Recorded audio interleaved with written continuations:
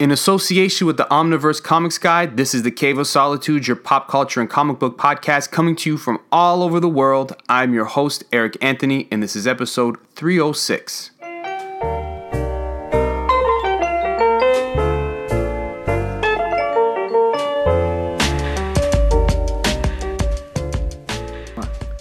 And boom, Mr. Dave Molyneux. Oh, hello. Oh, hello. How's it going, good sir? I'm alright, dude. Yeah, you? What's happening? Pretty good, pretty good. I got a couple of Epic collections at my doorstep yesterday, and one of them had this strange fold in the binding that I don't even know why they thought they could send that to somebody. So I sent it back, and I got my replacement, which you're gonna love. People can't see it, but it's the Avengers, Kang Wars. Your favorite era. I hope you have a lot of fun reading that. I think I will. I do. I think I will. That's the embarrassing thing. Is like I'm excited. I'm like, yes. I genuinely hope you really like it. I've read that story. I think 2 or 3 times now. Wow. I haven't. I don't want to read it again. Why would you read it 3 times? I think I read it when I was younger. Okay. Oh, and then I read it originally to do like a Marvel Comics Guide entry, and then I redid the Marvel Comics Guide entries to it in one post, and I thought, like, I'll just reread it. Wow. Yeah, I should, yeah. But it ties in with the Doctor Strange story as well, which those issues aren't included, but there's 4 issues of Doctor Strange that tie in with it, slightly. With the Celestial Madonna?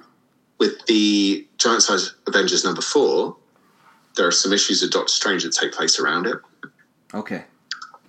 So, but you don't need to read them. But there'll be some little bits in it where you're going, what's going on with that thing? And it's because it's happening in Doctor Strange. Oh. Just taking a sip. I always think of this, and I forget to ask you. So I'm going to ask you now that it's in my face. You don't like Epic collections, right? Not really. How come? No. It's just because I'm a pretentious design type and I don't like the spine. That's literally it. I'd love it otherwise because they're nice chunky collections. So it's the spine design. Really? Yeah. It bothers me so much that I don't want to own them. Interesting. Okay. Because I can understand that. But when I see the spines lined up on a shelf, I'm like, at least they, have some sort of symmetry, and you can see that it's part of a collection. But I could also understand if that's not your taste. Yeah, because they are a good bang for your buck, and you get a lot of good comics. And seeing that they've been committed to completing it, I think it's a great way of doing it, and not doing it in order is nice as well because. Why should every time it's always like, oh, we'll do Marvel Masterworks start at the beginning. We'll do they didn't do it so much with the Omnis, but they kind of have with Avengers Volume 1 start at the beginning. Like we don't need to keep starting at the beginning. And I like the way that it picks random moments in time, but they've obviously worked it out so that by the end of it, you'll, in theory, have a full collection if you really want it, but you also don't have to have the full collection if you don't. So it's not numbered, and you don't feel like you've got to have it numbered on the spine. Yeah. Yeah, I think is the right move. I know a lot of booksellers and comic shops don't like that, but I think it makes sense because there are anal people like me who want to have all the numbers, and if you can't, forget it. But yeah, it's a stupid reason. I do own some. Oh, really? Yeah, I own a couple, but not many. I've got quite a bit. I think over 50. Oh wow! Yeah, I'm not committed to the series like some people are. I know some people get them all, which is cool. But I have characters and eras that might annoy people. But it's like I'm not going to get all of the Amazing Spider-Man in omnibus form up until McFarlane or Roger Stern. Yeah. Right? I want the Stan Lee, Ditko, and Gil Kane, and then the stuff that follows it. I have that stuff in Epic Collection. Yeah. Something nice like that. And that's what I did with the Hulk. Yeah. So the Grey Hulk bit before the Peter David run came out as an epic. Yes. And I got that. Yes. So that it kind of fills that gap. Because I'm not sure when they collect the Bill Mantlo era if those will be included or not. So yeah, it was nice to kind of fill the gap. yeah. I did that with the Thor. Thor, I have all of the DeFalco friends. That's where I have that run collected there. I don't care for really other parts of it. Walt Simonson before that, I have it in omnibus. The Dan Jurgens omnibus, like they're collected in other ways, but that one I feel because I just feel it. Some stuff fits in well with reading it. I don't know. It's weird. It's weird how we have our little preferences of reading a time. Yeah. Right? I don't know. Well, that's some of it's nostalgia. Some of it's the need to complete something. Yeah. Yeah. And the Avengers is the one that I find myself I'm going for the Avengers stuff. From the beginning till maybe Roger Stern. Oh, really? Yeah, I got Volume 1 up until Judgment Day. And I think Which is Judgment Day. Judgment Day is the end of Roger Stern's run. There's stuff in between that hasn't been collected yet, but everything from Avengers number 1 until the Korvac saga, which hasn't been released yet, I've got an Epic collection in order. And then after that, there is the Judgment Day is the one I just mentioned where they fight Zeus. It's a story with Hercules. Yes. And then the other one is Under Siege. In between there, right? That's such a great volume. Such a good volume of stuff. It is a good volume. I really wanted to collect the Stone stuff.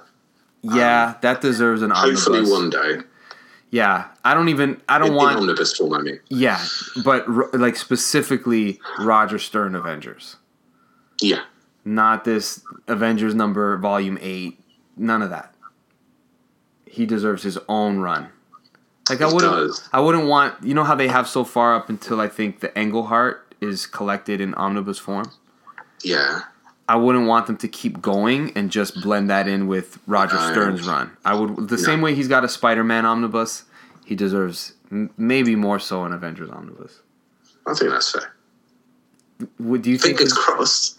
Fingers crossed. It'll come. We're putting it out there.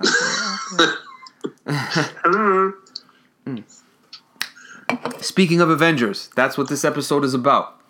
You had the idea to do top 5 Avenger villains and then associated stories. Yes. So it isn't so much like who's the strongest Avenger villain, but what are your favorite villain-related stories? Yeah, so we each get to pick our top 5 villains and our favorite stories related to that. Can we have the same villain, different story? Yeah. Okay. I find the Avengers have they share each other's villains a lot of the time. So when I think of who are Avengers villains, obviously Loki, Ultron, Kang. I don't mean to give things away of who we're going to talk about, but also Doctor Doom is an Avenger. Yeah, villain, right? They're kind of like the Swingers villains, aren't they? The villains bring their keys and whoever. I'll take on whoever. Yeah, But it's funny because while I was thinking about who to pick for this, a lot of the villains I was thinking of who are the big villains? A lot of the stories that those villains are in, I actually prefer stories where they're not fighting the Avengers. I was God damn it! Yeah, I want to figure out what Avengers stories. Come on. So it was trickier than I thought. Is everything that you've picked Avenger comics? Are they Avengers this number, or are they some miniseries? We'll see. Okay. I like it. Because I might cheat. I might have yeah. I don't think it has to be in the Avengers title. Okay. As long as it's an Avengers story or the Avengers are prominent in the story. Okay. Or the villain. It's open to interpretation, okay. dude. Let's go for it. You call me if I put out a bullshit answer. You call me on it. Oh, I will. Okay, yeah. There's gonna be ones. I'm gonna make sure there's ones in here that you just oh, that story's horrible. I hope you enjoy it. Don't worry. I know there'll be people listening to my choices going, you fucking moron. Like, who do you think why would you pick that shit? Great.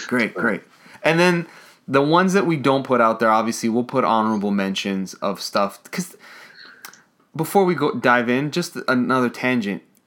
After a while, it's always the same 10 stories you see. Like, even when you go website to website to website, I'm like, yeah, these are the stories. But there are more. There are plenty more. It's funny because they become so ingrained, this is the best, this character story, this is the best. And it starts to become harder and harder to remember the others. Unless you have a read-through of like an epic collection or an omnibus and you go, damn, this is a good story, no one's talking about it. And what happens, too, it's like it's just going to be another podcast that's going to say, hey, read Under Siege. It's the best Avengers story. Yeah. And if you know anything about the Avengers, or if you don't, read Under Siege. It's a great Avengers story, right? We might talk about it here, but you also want to make it, you also want to hit people with that surprise, like, huh. Yeah. Like, oh, okay, I'll check that out. I never would have, considered that story. Yeah, okay. Exactly. Let's do it. You're first this time. Ooh. Okay, so here's my first. Here's my first, really, seriously, response, right? So my number 5 is Loki, who's barely ever fought the Avengers. So he fought the Avengers in issue 1, and he's responsible for them getting together. Right. I won't go into a huge number of the other stories just in case you have to pick Loki for anything. But there's one particular story that really sticks with me. And I think, to be honest, it's a bit of a nostalgia trip for me because I love this. This was the era when I started reading Marvel in terms of those American single issues, not UK reprints. And it's Acts of Vengeance. I know there are a lot of people that just go, God, Acts of Vengeance is shit. But it is.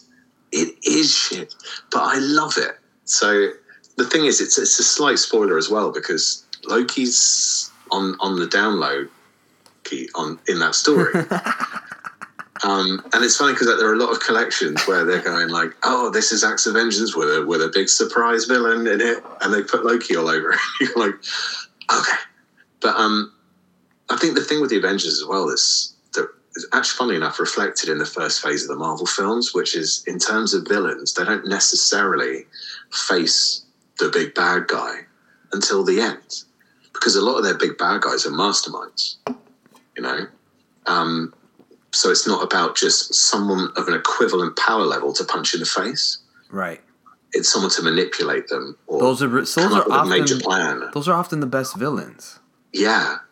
Because it's a good build-up, or you can outsmart them. They've got to outthink them. So with Acts of Vengeance,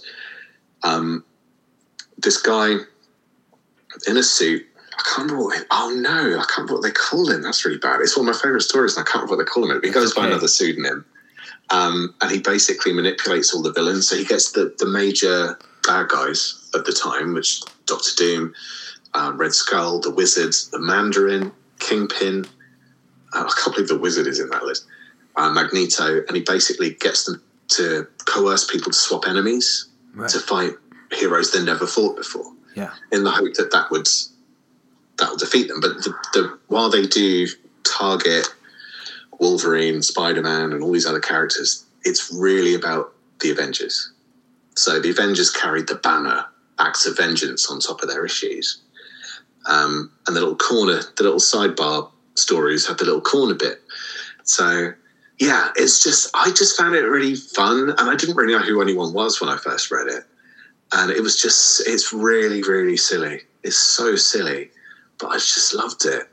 And I like that whole thing of like how everything's in disarray and we don't really know what's going on. Why are these people attacking us when we have no idea who they are? It was fun. It was a fun series to, if you were, it was a great way to make a person reading those issues of whatever character or team, it made you cross over to another villain, but not necessarily have to completely cross over in the miniseries. Yeah. It's like they showed up in a Fantastic Four book. It's like, that's not a Fantastic Four villain. But then you realize this is happening to everyone. And then when you read the epic collection of Spider-Man during that time, and he's got that happening to him, you're like, oh, okay, this was, happening around the whole company. That's kind of cool. Yeah, it was every title. So I mean, I've got a reading order on the Marvel Comics Guide site, which I'll transfer over to the Omniverse one when that launches. But it'd probably be one of the first ones I do, just because I love it so much, and I don't care how cheesy it is. But it's quite funny though, because a lot of the heroes end up fighting the same villains. Like Superman fights Titania again. He's fought Titania. This isn't really the point. So there are some where you're going, no, it should have created new enmities as well. Like it should have.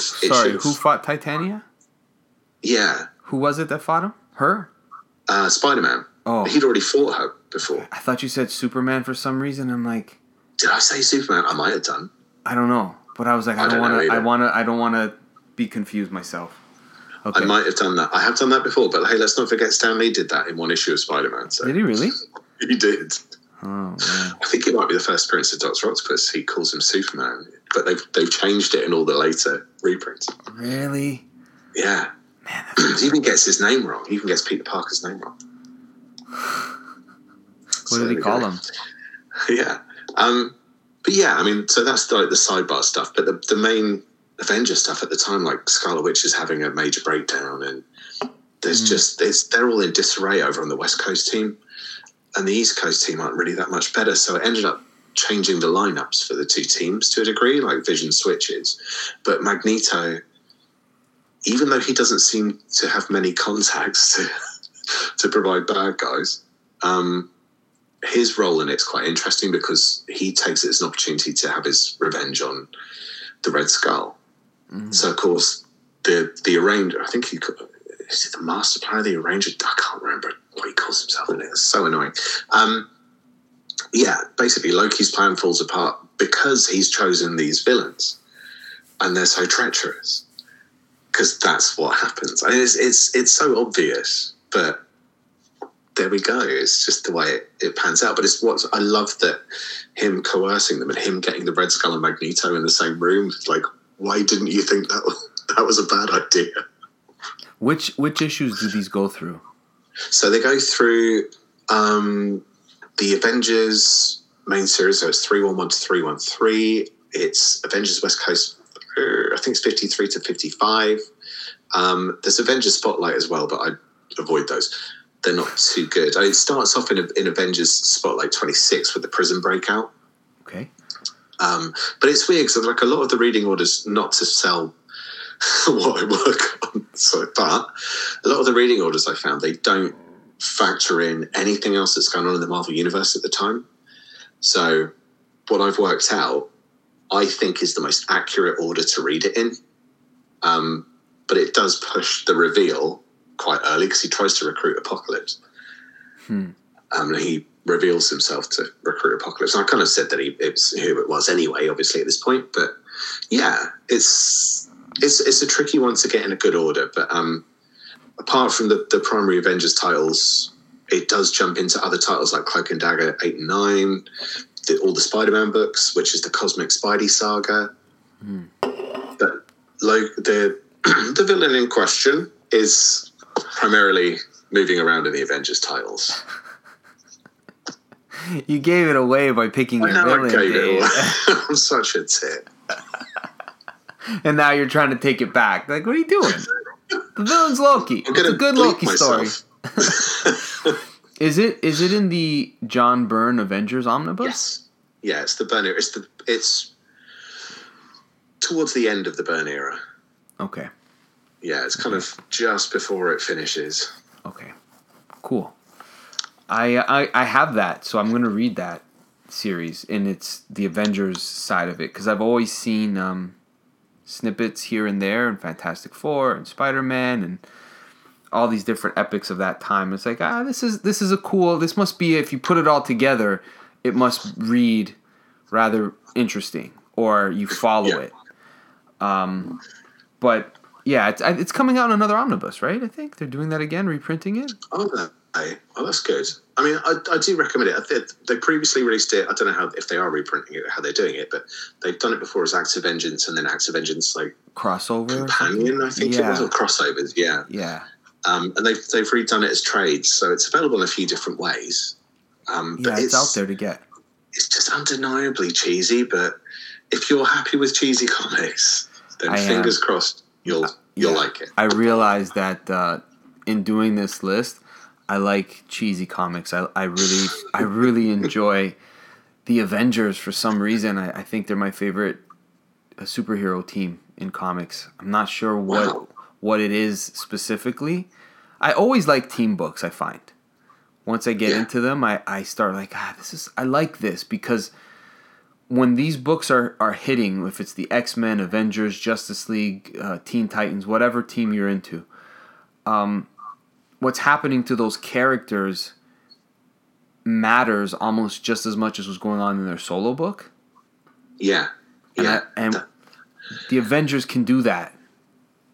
I think the Avengers is probably the equivalent for something like DC is the JLA, more so when it's the big members in that lineup. But for Marvel, it's just what's interesting. I think is like it's not like the X-Men when Wolverine's got his own title, and it generally weirdly doesn't seem to impact very much. But with the Avengers, like the Cap stories have to matter, and the Thor stories have to matter, and they still have to jump back in and do their stuff in the Avengers title.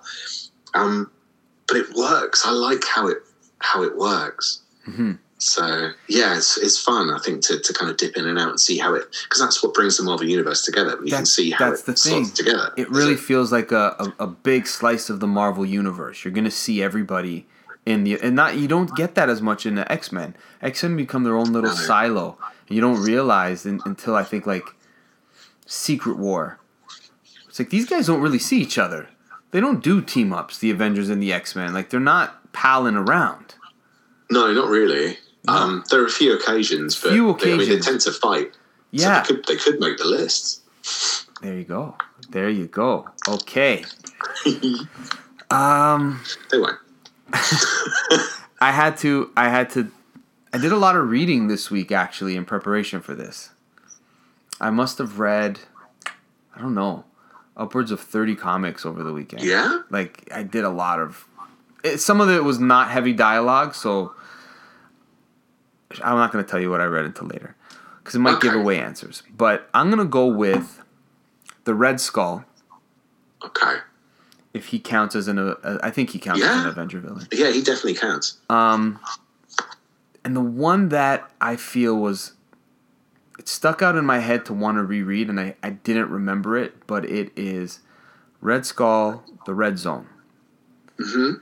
Written by Jeff Johns. It's the only thing he's written in Marvel. I think the Avengers and the Vision miniseries, which was, I don't know if you remember. Pardon? And Morlocks. Morlocks. Did not know that. Yeah, a little miniseries. But it is his Avengers run.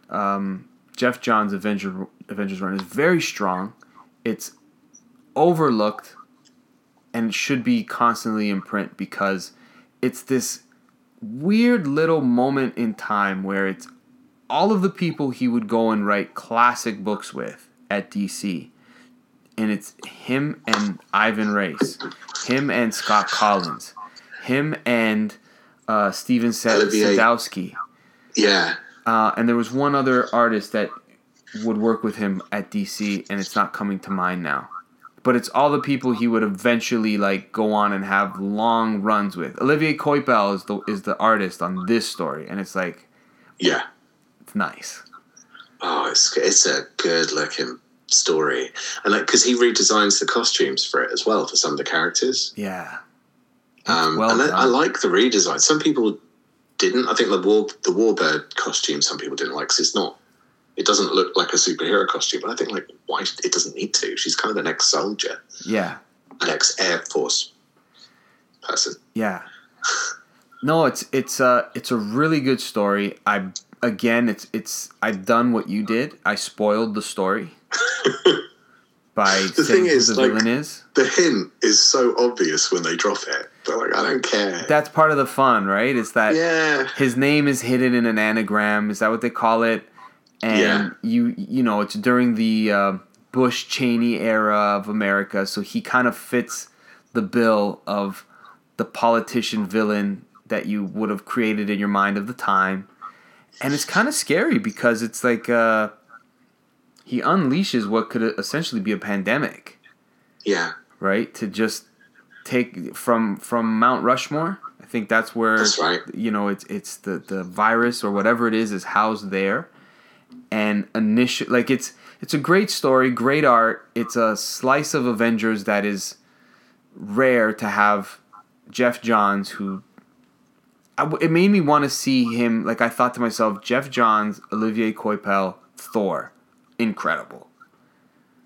That could really work. He would definitely get that character because I feel he's not too bad with the cosmic stuff, with the Green Lantern and the different, I could imagine him handling that pretty cool. And then I'm thinking to myself, what about Jeff Johns and who was like another artist that he's known to work with? Jeff Johns and Doug Mahnke. Doug Mahnke, yeah. Gary Frank is in that book as well. He's the other artist in that book. Oh, he is, isn't he? Yeah, exactly. So it's like, what about Gary Frank, Jeff Johns, Captain America? Oh, I'd probably go back to Marvel. yeah, right? Like, it made me think of the possibilities. Like, that would have been just as exciting to read his stories for those characters as he went on to do Flash and Hawkman and all that stuff. Green Lantern, blah, blah, blah. But yeah, I'm like, Ivan Reis and Jeff Johns on, thinking to myself, what would have been another, the two of them on Avengers. Keep them on Avengers. Yeah, that could have been really good fun. And that's the thing, I think, like, he does team books well. He really does. And it's interesting, actually, the Red Zone, because there's a lot of stuff that happens in it that you haven't seen before. Yes. It doesn't even feel like a traditional Avengers story. No, it doesn't. I mean, he includes the Black Panther, and Black Panther gets some really cool moments. Really cool moments. Yeah. And it's not super dialogue heavy unless it needs to be. And when it is, you get these really cool character moments and interactions with Black Panther and Iron Man. It's just like you can tell that he got the voices of these characters pretty well. And it's coming off of the Kurt Busiek run, which got really big subplot ideas. And I feel that he changes the kind of course before Bendis does, in a way. I know Bendis blows everything up, but John sets the table. It's a shame he didn't get to stay longer. Yeah. I'm not sure why he didn't stay longer. I don't know if there was too much stuff going on at DC. I think so. But there was so much promise in that era. I mean, it's well worth reading. It's not to say that the promise didn't deliver in the parts that he did, but there could have been more, because then we got Chuck Austin afterwards. How long was he on it for? Who, Chuck Austin? Yeah, I think he did. Off the top of my head, I think he did 2 storylines, but I'm trying to remember. I think he did that terrible Captain Britain storyline with the female Captain Britain, and he did Always an Invader, which brought back the invaders with, like, US Agent in a really Do you think he gets a bad rap? Like, he was just in the wrong era? No, he was terrible. He got a lot of work on prestigious... I don't know why. He did it was stuff bad. Yeah. I mean, I don't like what he did with Nightcrawler in terms of revealing stuff about his past. I don't like this whole thing about mutants can't get AIDS. It's like, what are you doing? Because of their blood is different. I'm like, what? This is just unnecessary. And I think there was an interview he gave where he implied that Nightcrawler has 2 dicks. Oh, we've done the dick reference. Nightcrawler has 2 dicks. You did it. Hey, we should take a drink. No gag in there. We should take a drink every time you do that. I'd be wasted. He just made me spit take. That's how often Dave talks about dicks. He'd be wasted. Oh boy, Nightcrawler. Yeah, Red Zone. Red Zone's a really good choice.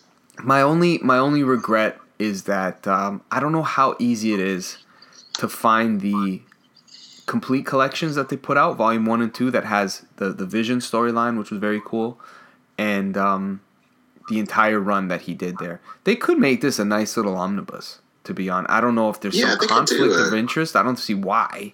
It's their property.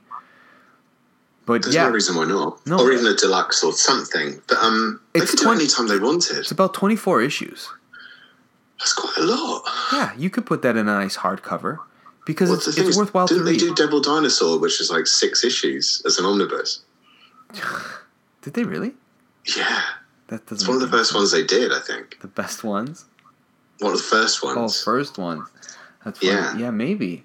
I don't know. I mean, the Uncanny Avengers from Remender, I think, is about 26 issues or so, unless there's a miniseries or annuals in there. It's not that. I mean, those Captain America omnibuses that they put out there for the Brubaker, which are like 400 pages.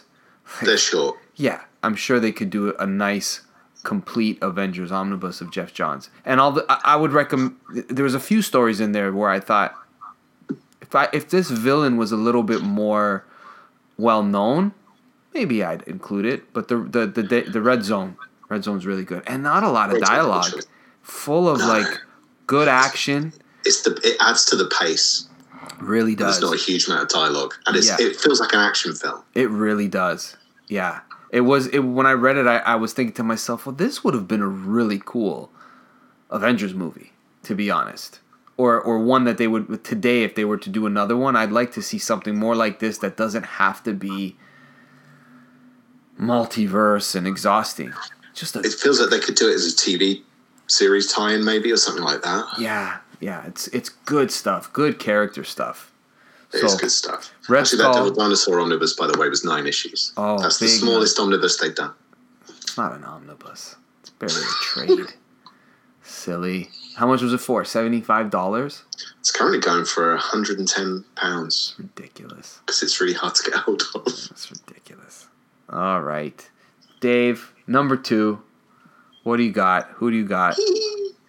So, okay, this is going to be another one of those, seriously, oh yeah, that sucked moment, but I loved it and I don't care. So, there are a lot of stories with the Avengers fighting the Avengers, and it's funny because there wasn't really an argument I got into on Facebook, but I think someone was saying something about how, like, the modern day characters, the heroes are always fighting heroes. And I was saying, like, but they've always done it. It's been a tradition since forever that the heroes fight heroes. Yeah. Like go back to the 60s. That's how they've always interacted first. It's almost been the running joke. Right. You know? But with this, so the Avengers have fought the Avengers on a couple of occasions. My pick for villains, the Dark Avengers.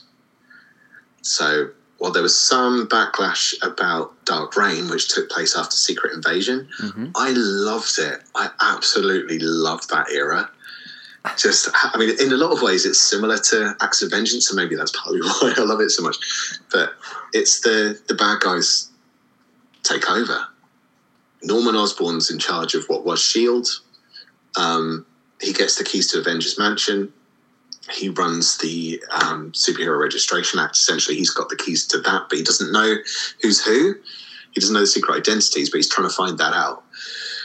And that's the thing, like with that, because it is kind of a crossover, but also not. So you can just read it in New Avengers for the most part, follow the story in there, and it ends in Siege. So I mean, it's not a one-story deal. Because actually, there's Dark Avengers. They've got their own series in Dark Avengers, but they're occasionally battling or building up to the battle with the New Avengers, because that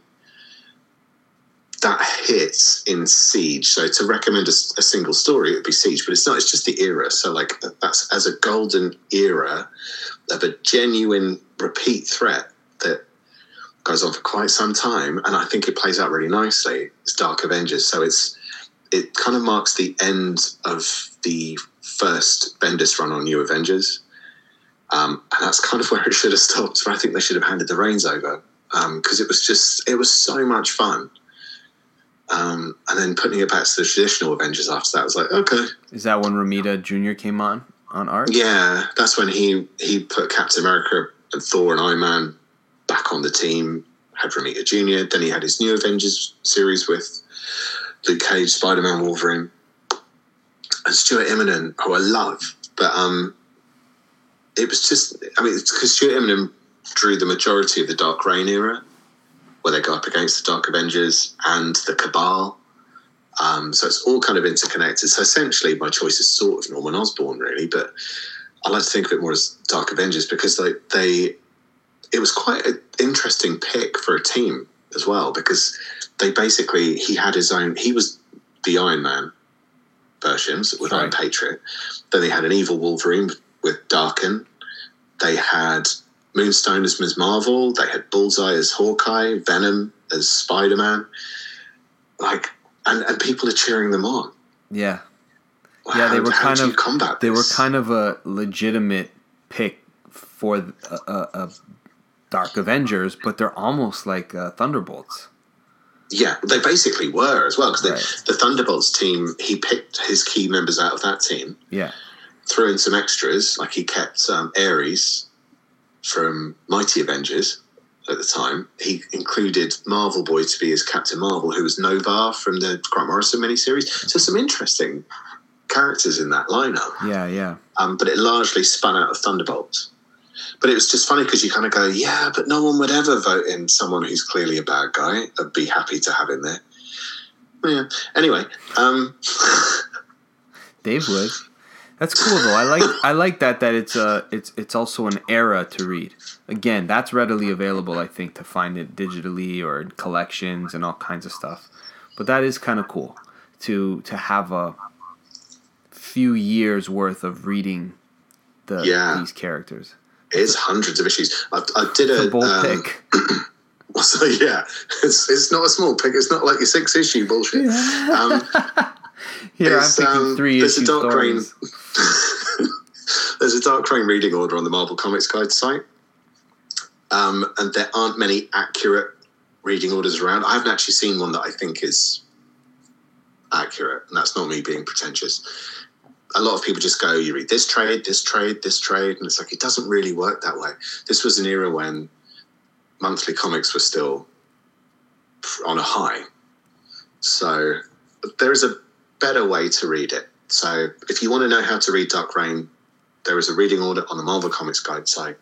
At the moment, my voice sounds really weird today. Go there, have a look. It's great. I put a lot of work in.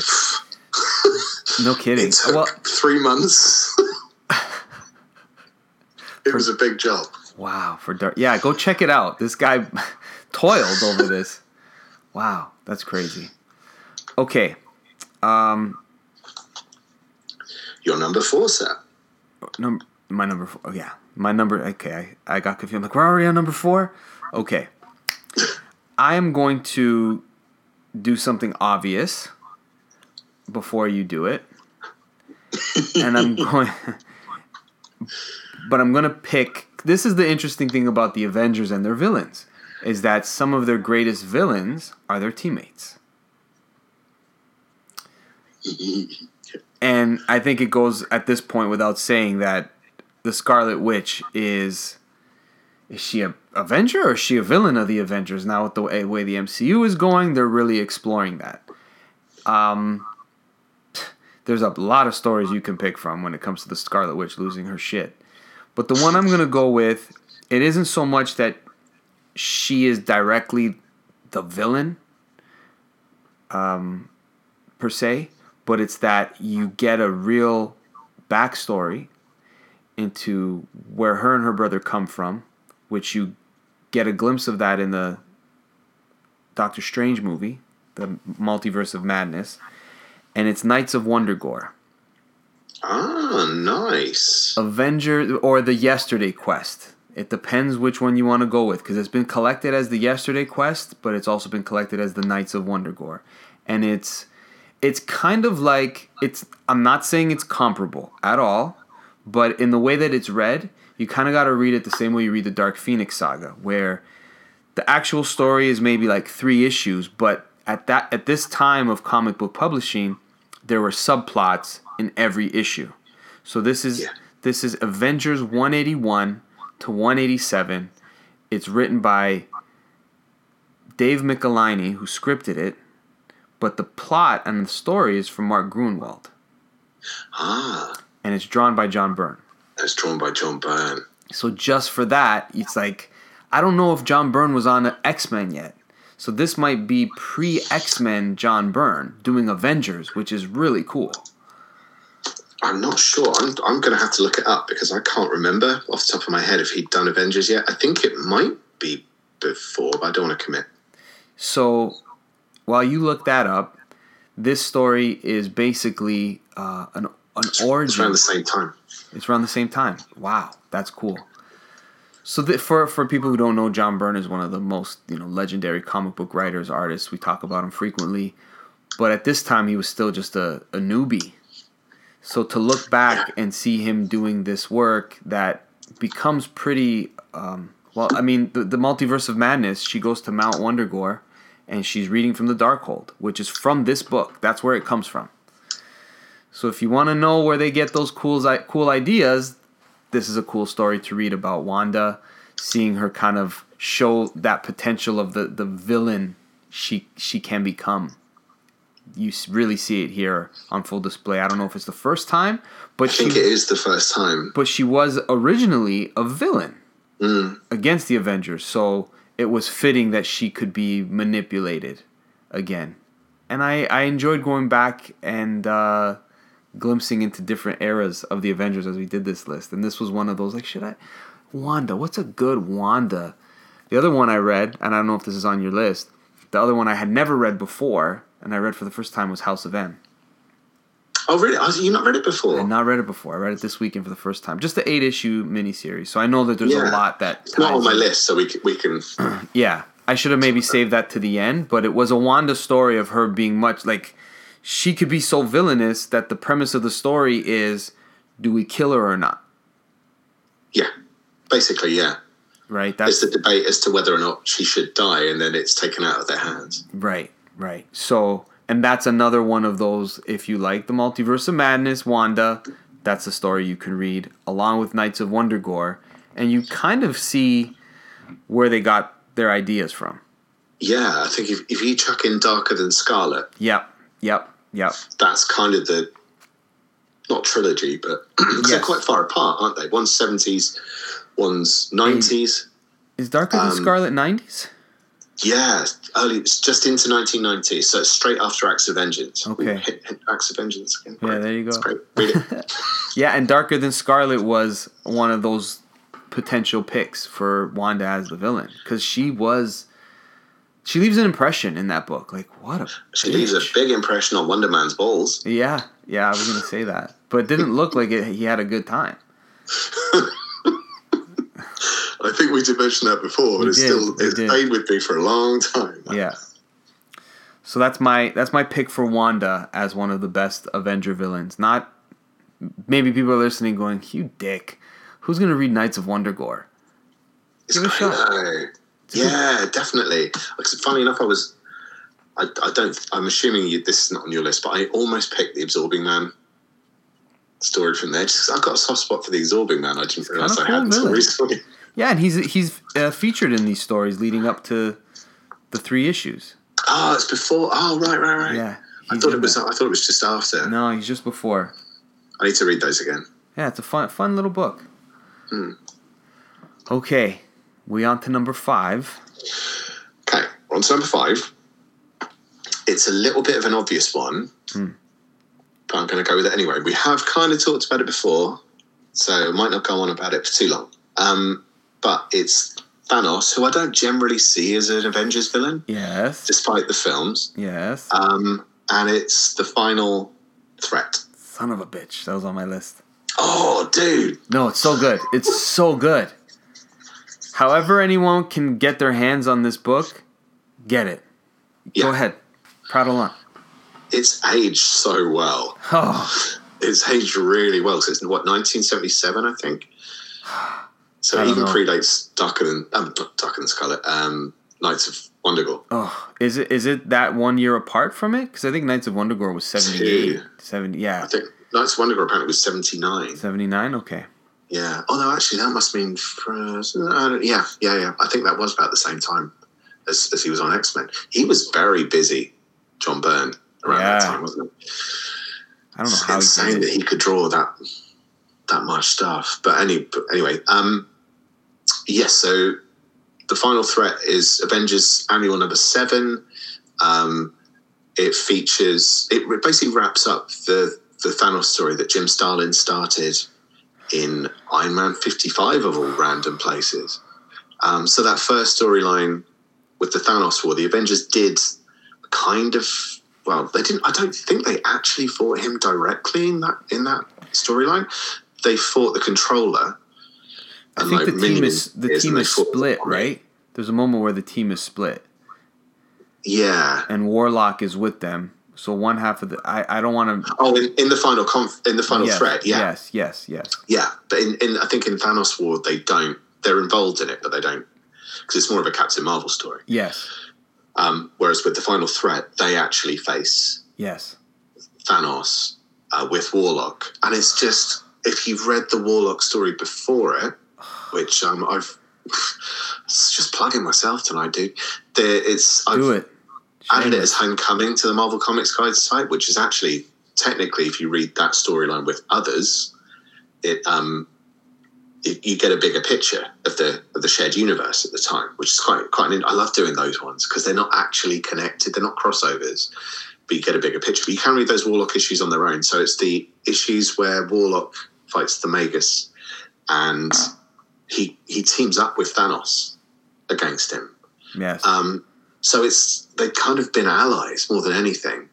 And then in the build up to it, that was the Infinity Effect. And then there's a little bit where he appears in a storyline I've basically called Homecoming, but Thanos briefly appears and says that basically he needs to take Warlock out. And then it all culminates in Avengers Annual 7 and Marvel 2-in-1 Annual number 2. But Avengers Annual 7 that's the strongest chapter. And his art is it's probably the best his art had been at the time, Jim Starlin. Yeah. If you like Thanos from the movies, if you think he's a cool villain, I highly recommend the Infinity Origin, the Thanos Wars Infinity Origin Omnibus. I forget what it's called. Yes. But it collects everything Dave is talking about in its entirety, and it is epic. It is Saturday morning cartoon at its finest, but it is philosophical, and I just read it. It's trippy as hell. It's so cool what Jim Starlin was doing at that time, and the way that the story wraps up with Final Threat. Wow. Yeah. It's really rewarding. It really is. It's funny to think that people are still seeing comics as being stories for kids. I read that as a 38-year-old man, which is in the last year, and it's probably the one thing I would always keep on my shelf out of everything Marvel. Like, I would not let go of that. It's a great pick. I think I appreciate it more as an adult, and I think I was probably 38 before I realised how good it was. So I read it as a kid going, okay. Yeah. Can you pass me? Can you roll one of those and just pass it? Yeah. It's great. It's still not making sense. But, I mean, the thing is, you can see the evolution of Jim Starlin's writing and art over the course of that period. I'm not a huge fan of the Thanos War storyline until towards the end. It's kind of hokey. It is. It's fun. It is. And it just it elevates as he's allowed to spread his wings more and more, Jim Starlin. Yeah. You can see what he really wants to do, and he's kind of got to use, the Rick Jones and Marvel character in this way that is still kid-friendly, I guess you could say. But you can see where he's trying to go, and with Warlock, he gets there. He does. It's just such a strange thing to have a philosophical thing. He also pokes fun at Marvel in that Infinity Effect storyline. Pokes fun at Stan Lee and Len Wein. Oh, really? Yeah, but they're anagrams. Oh, okay. I gotta pay attention to that. I think they run the 1,000 Clowns thing, which is a really weird bit. Yeah. But, that's where it really grows. That's where Thanos and Warlock first interact. But as an Avengers villain, he first really becomes an Avengers villain in Avengers Annual number 7. and it's a hell of an ending. But I do recommend reading The Infinity Effect first, because there's such a big payoff at the end of the final threat. Great pick. I'm happy you picked it, because I wouldn't have been able to talk about it as eloquently as you did and remember all the issues. It was great. Thanks, dude. I don't know what this story is called, but my next pick is going to be a Kang choice. Ooh. And there's a lot. I think the best Avenger stories are usually involving Kang. Yeah. I totally feel the same. If you asked me a question once, I don't know if this is spoiling or burying the lead, but you actually said, would you want to do an episode on the top 5 villains that you would want to have Omnibus for? I'd like a Kang Omnibus. Yeah, I would. Yeah. If it includes some of the things that it could, like Kang Dynasty or Avengers Forever, or I don't know, the one I just showed you before when we started, I think there's something there. You can almost have that Jim Starlin Warlock effect, where when you put it all together and you see how these different writers have continued the space and time exploration of Kang. Yeah. Like, what a trick they pull off. It's funny as well, because they technically, the order it happens doesn't technically have to be the order it happens in. True. It's the beauty of a time travel character. I have done a reading order. God, another plug. I have done a reading order for Kang, but I do need to add to it. So I probably won't add to it until it's redone for the Omniverse, but you can see how it slots together, because he's been Rama Tut, Scarlet Centurion, he's been Immortus. the Iron Patriot. What are we doing? Immortus? Well, yes. So he diverges into Immortus. So yes. I am going to do an Immortus reading order, just because I'm fascinated with the time travel characters. I love them. Yeah, and I like that. Okay, so the pick that I have, I don't know what the story is called, because Kang Dynasty is most famously known as the Kurt Busiek, the end to his run.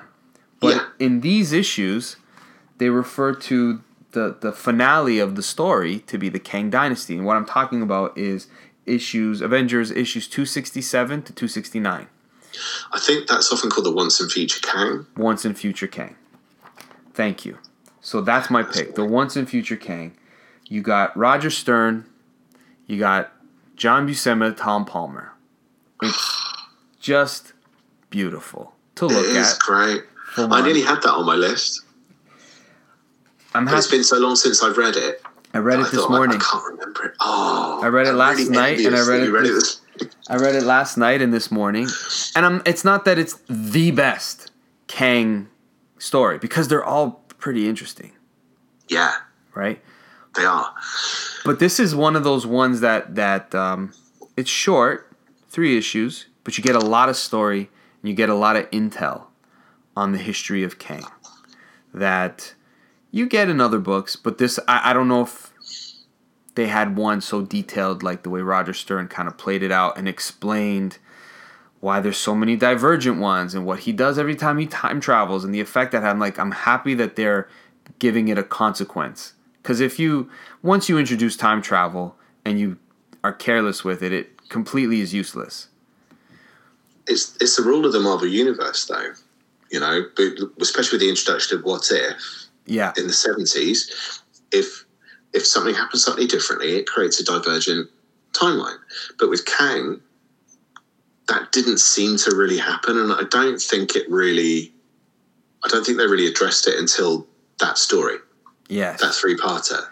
I don't want to spoil Kang War for you either, but they go into it in terms of the connection between those Rama Tut and all those other characters. I think that's first addressed in Kang War, but they try and tidy it up. It's the first time someone kind of went, hang on, let's just make sense of this. And also, while we're making sense of this, let's add a whole new layer of a council of cross-time Kangs. I mean, that in itself, I love saying those words together. A council of cross-time Kangs. And then it threw another aspect in that made sense. Excuse me. And for all of those MCU fans who might be listening to this because they think it ties in. If you like the Loki television show, a lot of that sort of Kang Council that you were getting a hint of, I feel this was kind of the basis for where you end up getting that sort of thing. It's highly likely, yeah. So, just a little tie-in. If you want to see where things come from, you want to see where they get these cool ideas for the television shows that you are all loving, these comics do it. They're big ideas. They're big ideas, and they have to really make them work, because when, as much as the dialogue of these comics from the 70s and the 80s, it's heavier dialogue, it's being written for, you can feel the audience growing through the decades, that they kind of switch dialogue a touch and how people talk to each other. But you set that aside. Like, just go with it and realize that at this time of publishing, they really had to pay respects or make sure that things made sense. Yeah, that was also around the time of the Marvel Handbook. Right. So you could see they were really starting to try and bring the universe together, the timeline together, to make sure it did all make sense. And I think one of the benefits that came from that was the writers were really thinking about the impact of everything and how people's abilities worked and what the fallout of doing such and such a thing would be. And this is very much one of those stories. And it's funny because you see these kind of ideas being used in TV shows and films now. And I'm watching them going, they did this in 1987 in the Avengers. Yeah, and it's cool for people our age where it's like, I told you guys this was cool when I was 10. You guys used to beat me up for this. Now you all think you're smart, like bastards. I had one guy the other day, he came up to my car early in the morning because we just park on the street by the job site. He's like, what are you doing? And I said, I'm reading my comics. He's like, you're reading comics? I go, yeah, you want some? I got plenty at home. I could bring you some. He's like, no, I'm a grown man. I don't read comics. He goes, but don't get me wrong. I love my Marvel movies. Every weekend, watch my Marvel movies. Don't get me... I go, yeah, I get it. I go, these are better. And I roll my window up. Like a pretentious dick. But it's like... Yeah, people are... I don't know. I think people... It's this weird thing of like you're reading a coloring book. It's like, yeah, but you're watching one. Yeah, they are. If anything, they're watching the more... dumbed down version. They are watching the dumbed down version. Totally. Because like... Not to go on a tangent, but that last Thor movie is not a Thor comic. I haven't even seen it. Don't bother. I mean, unless you want to laugh. My wife wants to watch it, so we'll probably see it. I don't want to watch it. Yeah. Anyways, let's talk about good things that we like. Dave, your next pick. Ooh. My next pick is going to be... I'm not going to choose the thing I was going to choose. Why? I'm going to choose something else. So my number 3 is technically the Masters of Evil. So the Masters of... Just as a brief overview, the Masters of Evil first appeared in the 60s, and it was the villains that appeared in a lot of the other titles, like in Iron Man's Tales of Suspense stories, and I'm trying to think who was actually in them. A lot of them seem to be Iron Man enemies. One of Thor's enemies, and a couple of Thor's enemies actually, and then they were led by a Cap villain who was introduced in the story. So that was the original Masters of Evil with the first Baron Zemo. And then years later, we've mentioned that Baron Zemo's son led a whole army of villains against the Avengers in Under Siege. But I'm jumping ahead again to 1998 when the Thunderbolts made their first appearance in Thunderbolts. Well, no, they made their first appearance in, was it Incredible Hulk 448, I think? But you didn't know who these new heroes were. And they were unmasked in Thunderbolts #1. Spoiler alert, as the Masters of Evil, led by Baron Zemo as Citizen V. So you knew at some point this was going to come to a head. And it comes to a head in Let's write this down. This is the bit I couldn't remember. It was Thunderbolts 10 to 12.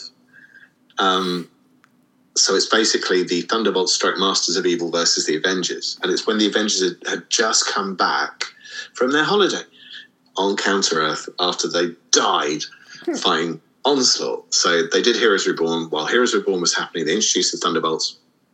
And then because Heroes Reborn was a categorical disaster, they brought the Avengers and Fantastic Four back. Of course, who's sleeping with the Fantastic Four's wife? Who's living in the Fantastic Four's home?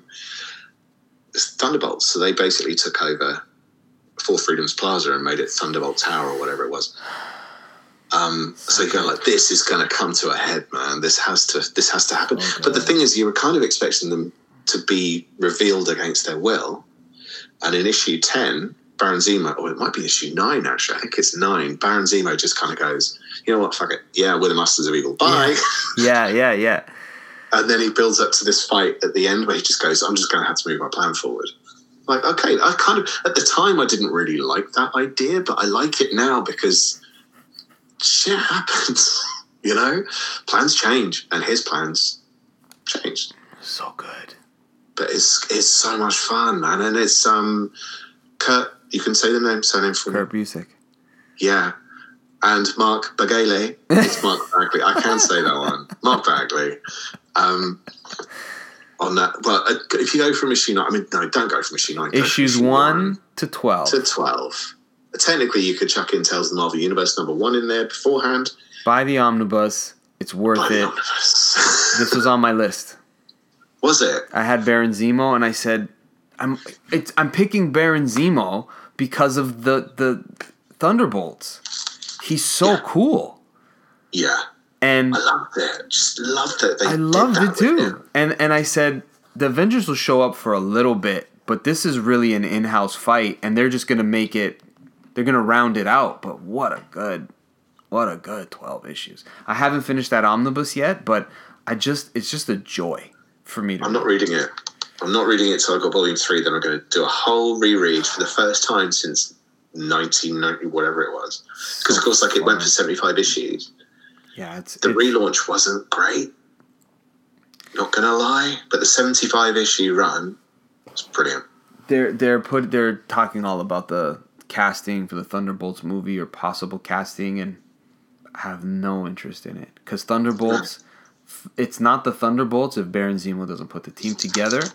And the characters in it are D-list characters for a reason. Mm-hmm.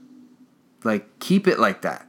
I know that sounds. They grow those characters so well, and the way that the team is picked for the use of each character is so smart, especially Moonstone. Oh, I love Moonstone. She's so good in this book. Moonstone. Yeah, she's great. So good. She's remained one of my favorite characters just because she's such a cow in that series. She's kind of like Emma Frost in the X-Men before Emma Frost was in the X-Men. Yes. True. That's a great pick. I was going to save it for the end because I'm like, Baron Zemo's got to be there. But, okay, I'm going to go very obvious.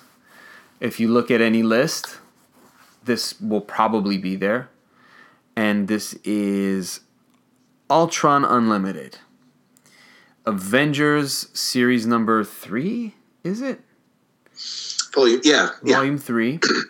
It's written by Kurt Busiek again. His name comes up again with the Avengers. And drawn by George Perez.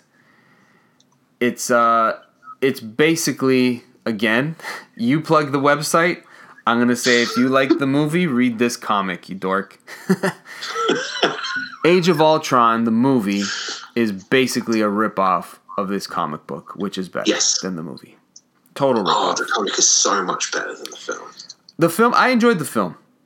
I enjoyed the film enough that I wanted to read the comic. I'm like, where did they get this story from? Because this is kind of cool. But when I read the comic, I'm like, the book is always better. I'm one of those guys, like, the book is always better, but the movie made me appreciate, like, that must have been a cool comic book story, because this guy lifting up an island and not giving a shit about the people on it, and there's just an army of him Yeah. It's like you really. It's so much darker. It's darker. The comic book is Yeah. scarier. The comic book has higher stakes. And you really... What's interesting about the Avengers as a team, as I was going through some of these stories, is that they're often in... They lose.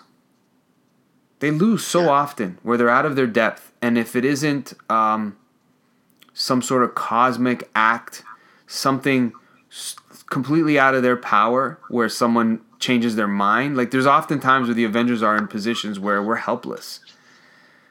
Hopefully someone just reverts time.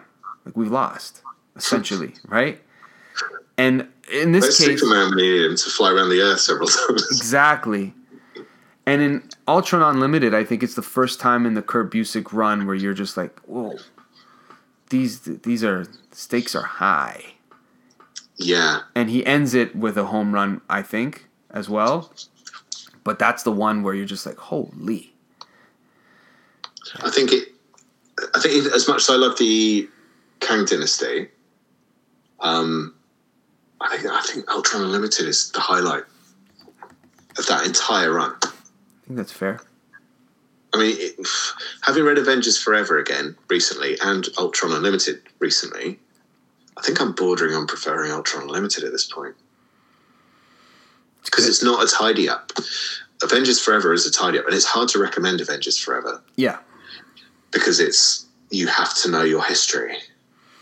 Or you've got to be nerdy enough to understand the page at the back where it's all the references and be like, okay, this is referring to issue whatever. Yeah. But if I don't think it's what you would give to a new comic book fan. God no. They would just they'd be so lost. Yeah. No, it's so like as a Kang story, it's probably the best Kang story. Ultron. Oh, you mean Dynasty? No, I mean like Avengers Forever. Yes. Oh, yes. But I wouldn't recommend it to newbies. No. Whereas with Ultron, even if you've never read an Ultron story, it's 4 issues. It does tie back to the history because it's all about that family. So it relates back to there's a 2-parter in Avengers West Coast that it ties back to with War Toy, which was always a bit of a creepy addition to his history. And right the way back to his beginnings being created by Hank Pym. So there's a creepy family element to the Avengers. And rather than kind of go, oh, it's fine, he plays into it completely, shamelessly, and makes it creepier somehow. Yeah. It's good. It's a good fun story. It takes what is essentially your quintessential superhero book at the time and makes you actually get scared. Because it's George Perez. When George Perez draws, he draws superheroes the way you imagine them in your mind, but there's moments in there where you feel like people died. Like it feels like you feel it.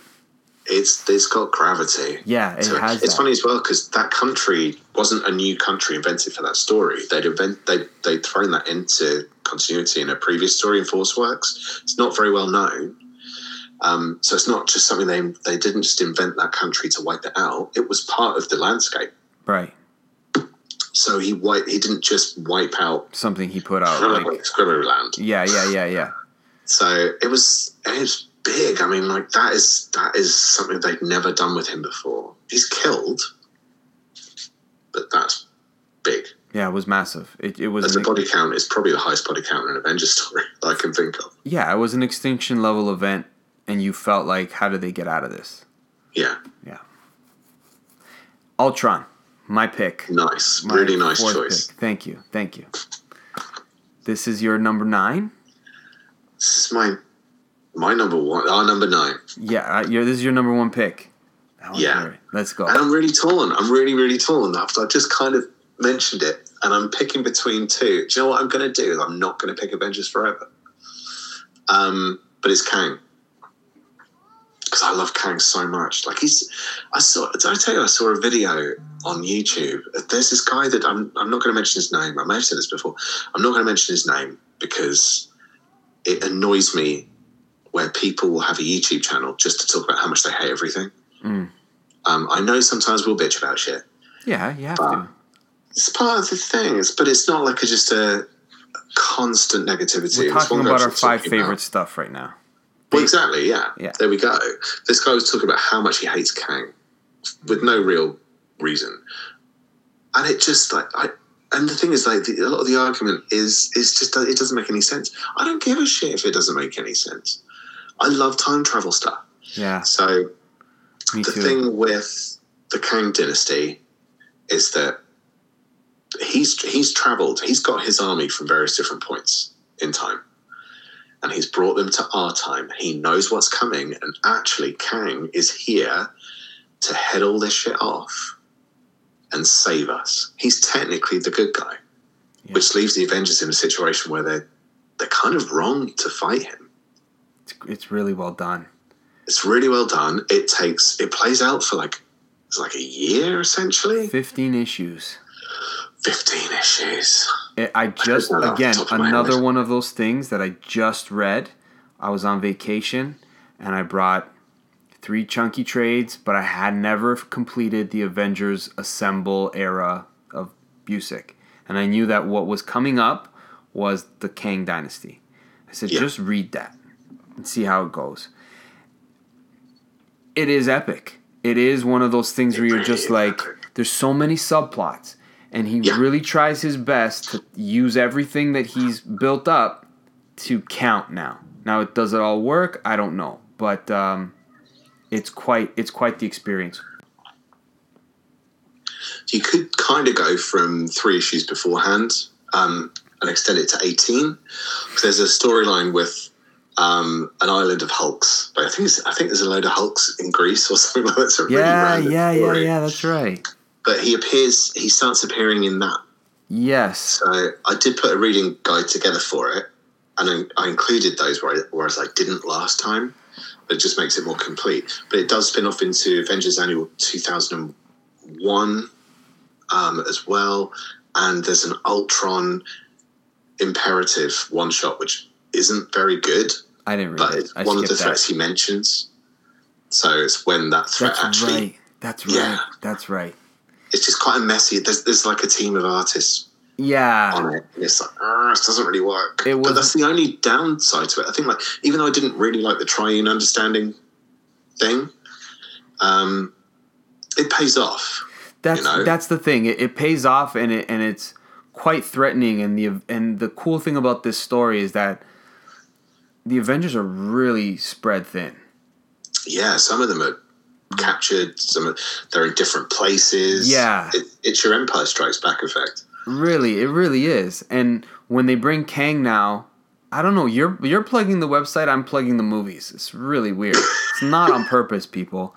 I'm just thinking in terms of it's unavoidable because everything is Avengers now. Yeah. And the new villain is Kang. That's going to take center stage, and that's for a reason. Full version. Yes. And what's cool about that is it could go into it could go so many places.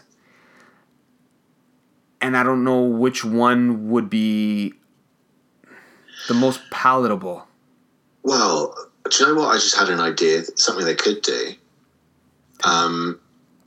So I nearly included the Gatherers because even though no one likes that story, I've got a soft spot for that storyline just because I love the alternate universe stuff.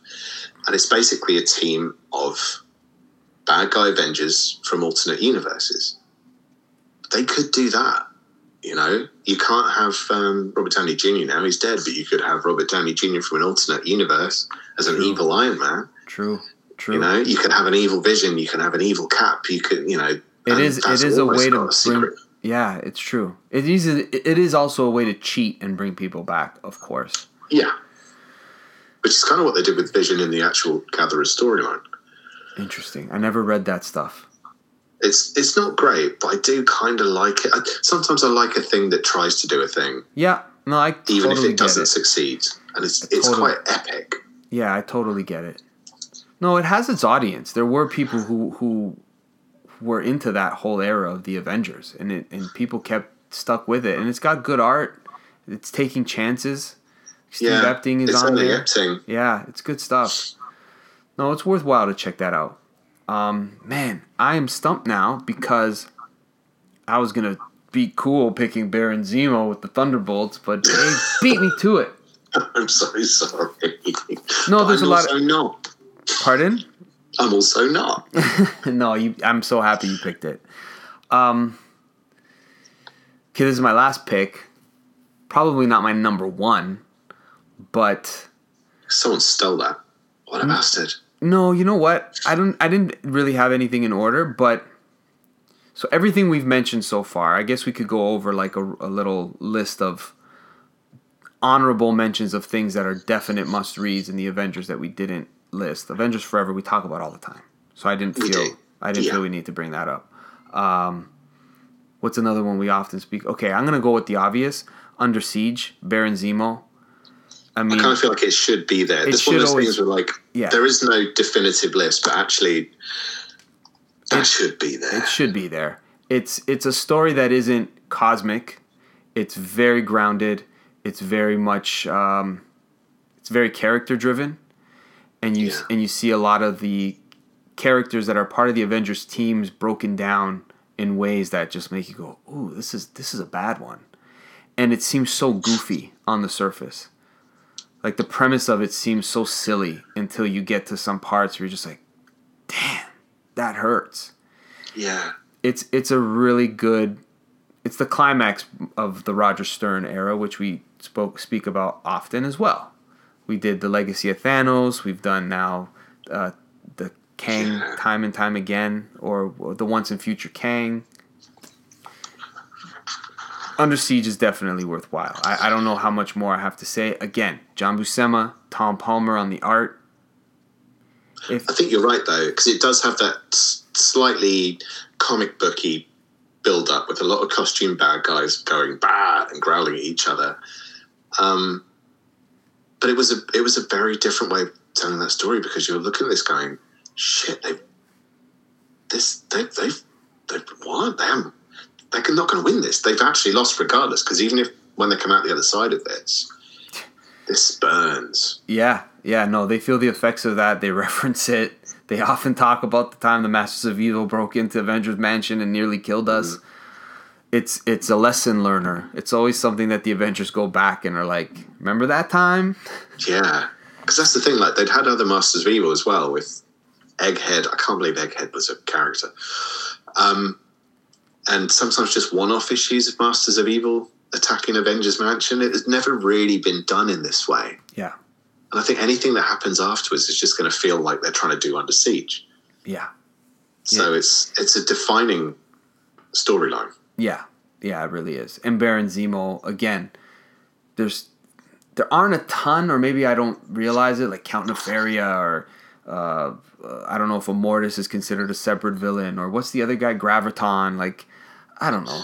I don't really like those guys. No, like they're not whatever. I kind of more Immortus by default because he's kind of Kang.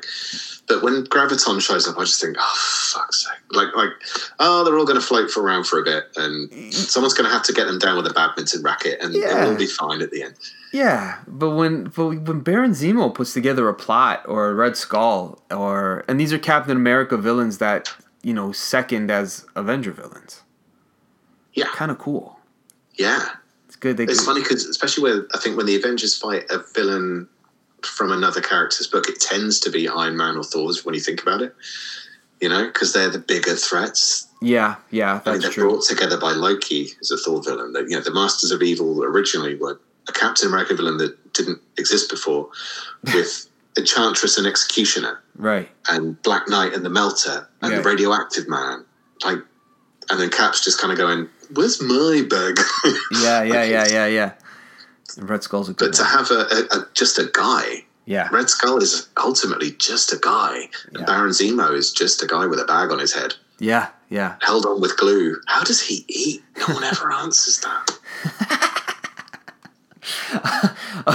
Okay, I think the list is pretty great.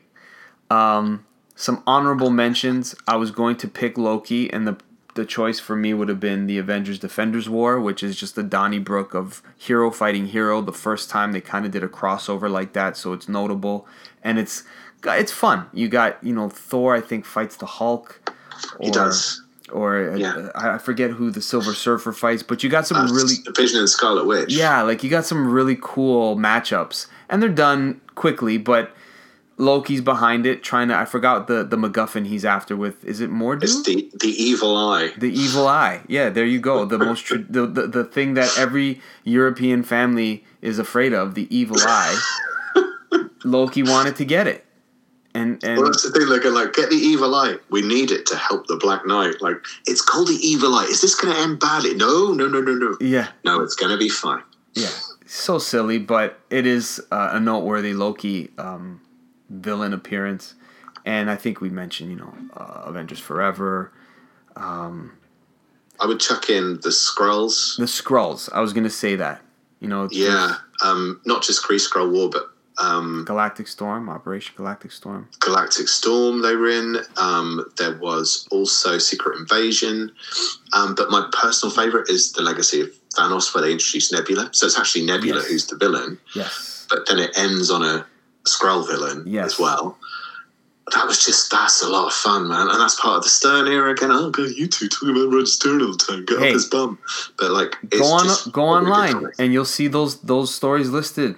As much as we try to avoid the obvious stuff. We tried, but it's good. Good is good. Good, yeah. No, it's good. I was going to pick, and I was almost going to do this as like a troll, but pick all Avengers and make them the villain, because you kind of can. You kind of can. I was going to do X-Men. But not Avengers versus X-Men. But actually, a lot of the Avengers and X-Men fights I always think are a bit bollocks. Yeah, they are. They never live up to the hype. I was going to pick Vision. And I was going to pick the very first appearance of Vision. Where is it called? Even an android can cry? Yeah, even an android can cry, yeah. Because he comes first, as a threat. They fight him. Yeah, and it's true. Beautifully drawn story. Again, I never actually read that. Early Buscema. It is Roy Thomas, but it is a good 2-issue. Just gorgeous to look at. And it's the first appearance of Vision, and you get to see a little bit of his history initially. I know it goes deeper than that. And of course, you get the Absolute Vision era where he does become a threat. So yeah, you got a lot of times the Avengers themselves are each other's villains, like you said. Civil War, Avengers versus Avengers. Well, if we cheated a bit and went into the Ultimates, it's Hulk. And actually, there's quite a few, even in the mainstream universe, there's quite a few Hulk versus Avengers stories. I was going to pick the Ultimates. I was going to do that. It didn't occur to me until literally just now, otherwise I probably would have. That's why I was going to be like, I could pick the Hulk, I could pick Scarlet Witch, I could pick Vision. Look at me, I'm so clever. Who did that voice remind me of? I don't know. It's going to occur to me like when I'm trying to sleep. Yeah. I wasn't sure if you thought I was doing an impression of somebody. I wasn't. I wasn't making fun of anybody. I was making fun of myself. It sounded like a cartoon character, but I couldn't think who it was. Dave, another top 10. That was fun. That was fun. And it's making me want to go and pick up those stories, even though we're the ones recommended. No, it really is. And I got to read things that I had forgotten, things for the first time, like House of M. And I know the House of M story. It's one of those things that's always talked about where it's like, do I really need to read it? I know what it happens. But then when I read Did you like it? I did. Good. I did. I like it. The tie-ins are bollocks. Don't bother with the tie-ins. Okay, that's good to know. Completely pointless. Because the main series, it was, even though I know she says no more mutants, when it happens, I was like, oh shit. Like, the parameters of that, like what that means, like that really is a big deal. Yeah. And even though I knew that it happened there, and I was waiting for it, when I see like the way it's drawn out, literally, it's like, oh, that's pretty good. It's kind of funny because at the time, yeah, I think there must be like a bit between the panels where she goes, well, it's no more mutants, apart from like about 100 and something. Yeah. Okay. Good night, everybody. Yeah. It's a little bit of a big cheat, fine. But yeah, it was fun. It was a big deal at the time, and I think it's still fun. Yeah, it was. It was really definitely fun. This is a good idea. I like this. Thank you. No worries. I always enjoy going back to the library. Yeah, it was good. Very good. I like it. Some stuff like this make me realize, like, you really like... I didn't realize how much I like the Avengers. Yeah, it's funny, I think, because when you, like you said, we were saying earlier, like, thinking about the actual villains, I think doing it this way round really makes you think about those stories that really stand out for you in quite a different way. Because a lot of the Avengers stuff isn't always villain-driven. No. A lot of it is stuff happening with the government. Yeah. Stuff happening within their lives. Happening with them. Because I was thinking about the Byrne run, even before Acts of Vengeance happens. And I'm kind of going, who's the bad guy, man? Because it's like Vision Quest. Technically, I mean, he gets taken to pieces, but it's not someone you could punch. And then it's the emotional drama with Scarlet Witch and Wonder Man, and then it's the introduction of the Great Lakes Avengers, and they add US Agent to the team, and you're kind of going, where's the bad guy, man? But I still love those issues. Yeah. But it's not the traditional villain thing. Right. And actually, a lot of the time, it is the government they're up against. It's Skyrick getting in the way of what they're trying to do, or someone trying to... I think there was a storyline in the Stern run of all places where they stopped them flying Quinjets out of New York City, and you're going, yeah, thinking about it, how are they allowed to fly jets out of New York City? Yeah. Yeah, it's funny. Like right in the middle. So, yeah, it's fun to think about some of those stories that sometimes you just forget. No, it was good. It was a good trip down of, Avengers Library. I'm excited. I want to read more. Looking forward to it. Thunderbolts. I want to finish my Thunderbolts now. Let's do that. We should do a read through. Yeah, we should. Any things you want to plug? I know you plugged the whole episode, but on Instagram, I think I've plugged it to shit, basically. Clogged it. Omniverse Comics Guide. The Omniverse Comics Guide. For the moment, if you want to look up some reading orders for stuff like Avengers or a lot of other Marvel stuff, go on the Marvel Comics Guide for the minute. There's going to be a big revamp. We're going to move over to the Omniverse Comics Guide in due course. But for the moment, there's loads of stuff on there. I'm still rejigging some of the older entries because some of the older ones are a bit sparse. So I'm making sure that reading the Fallout is up to date and it mentions some of the modern Fallout. But it's still worth jumping on there and having a look.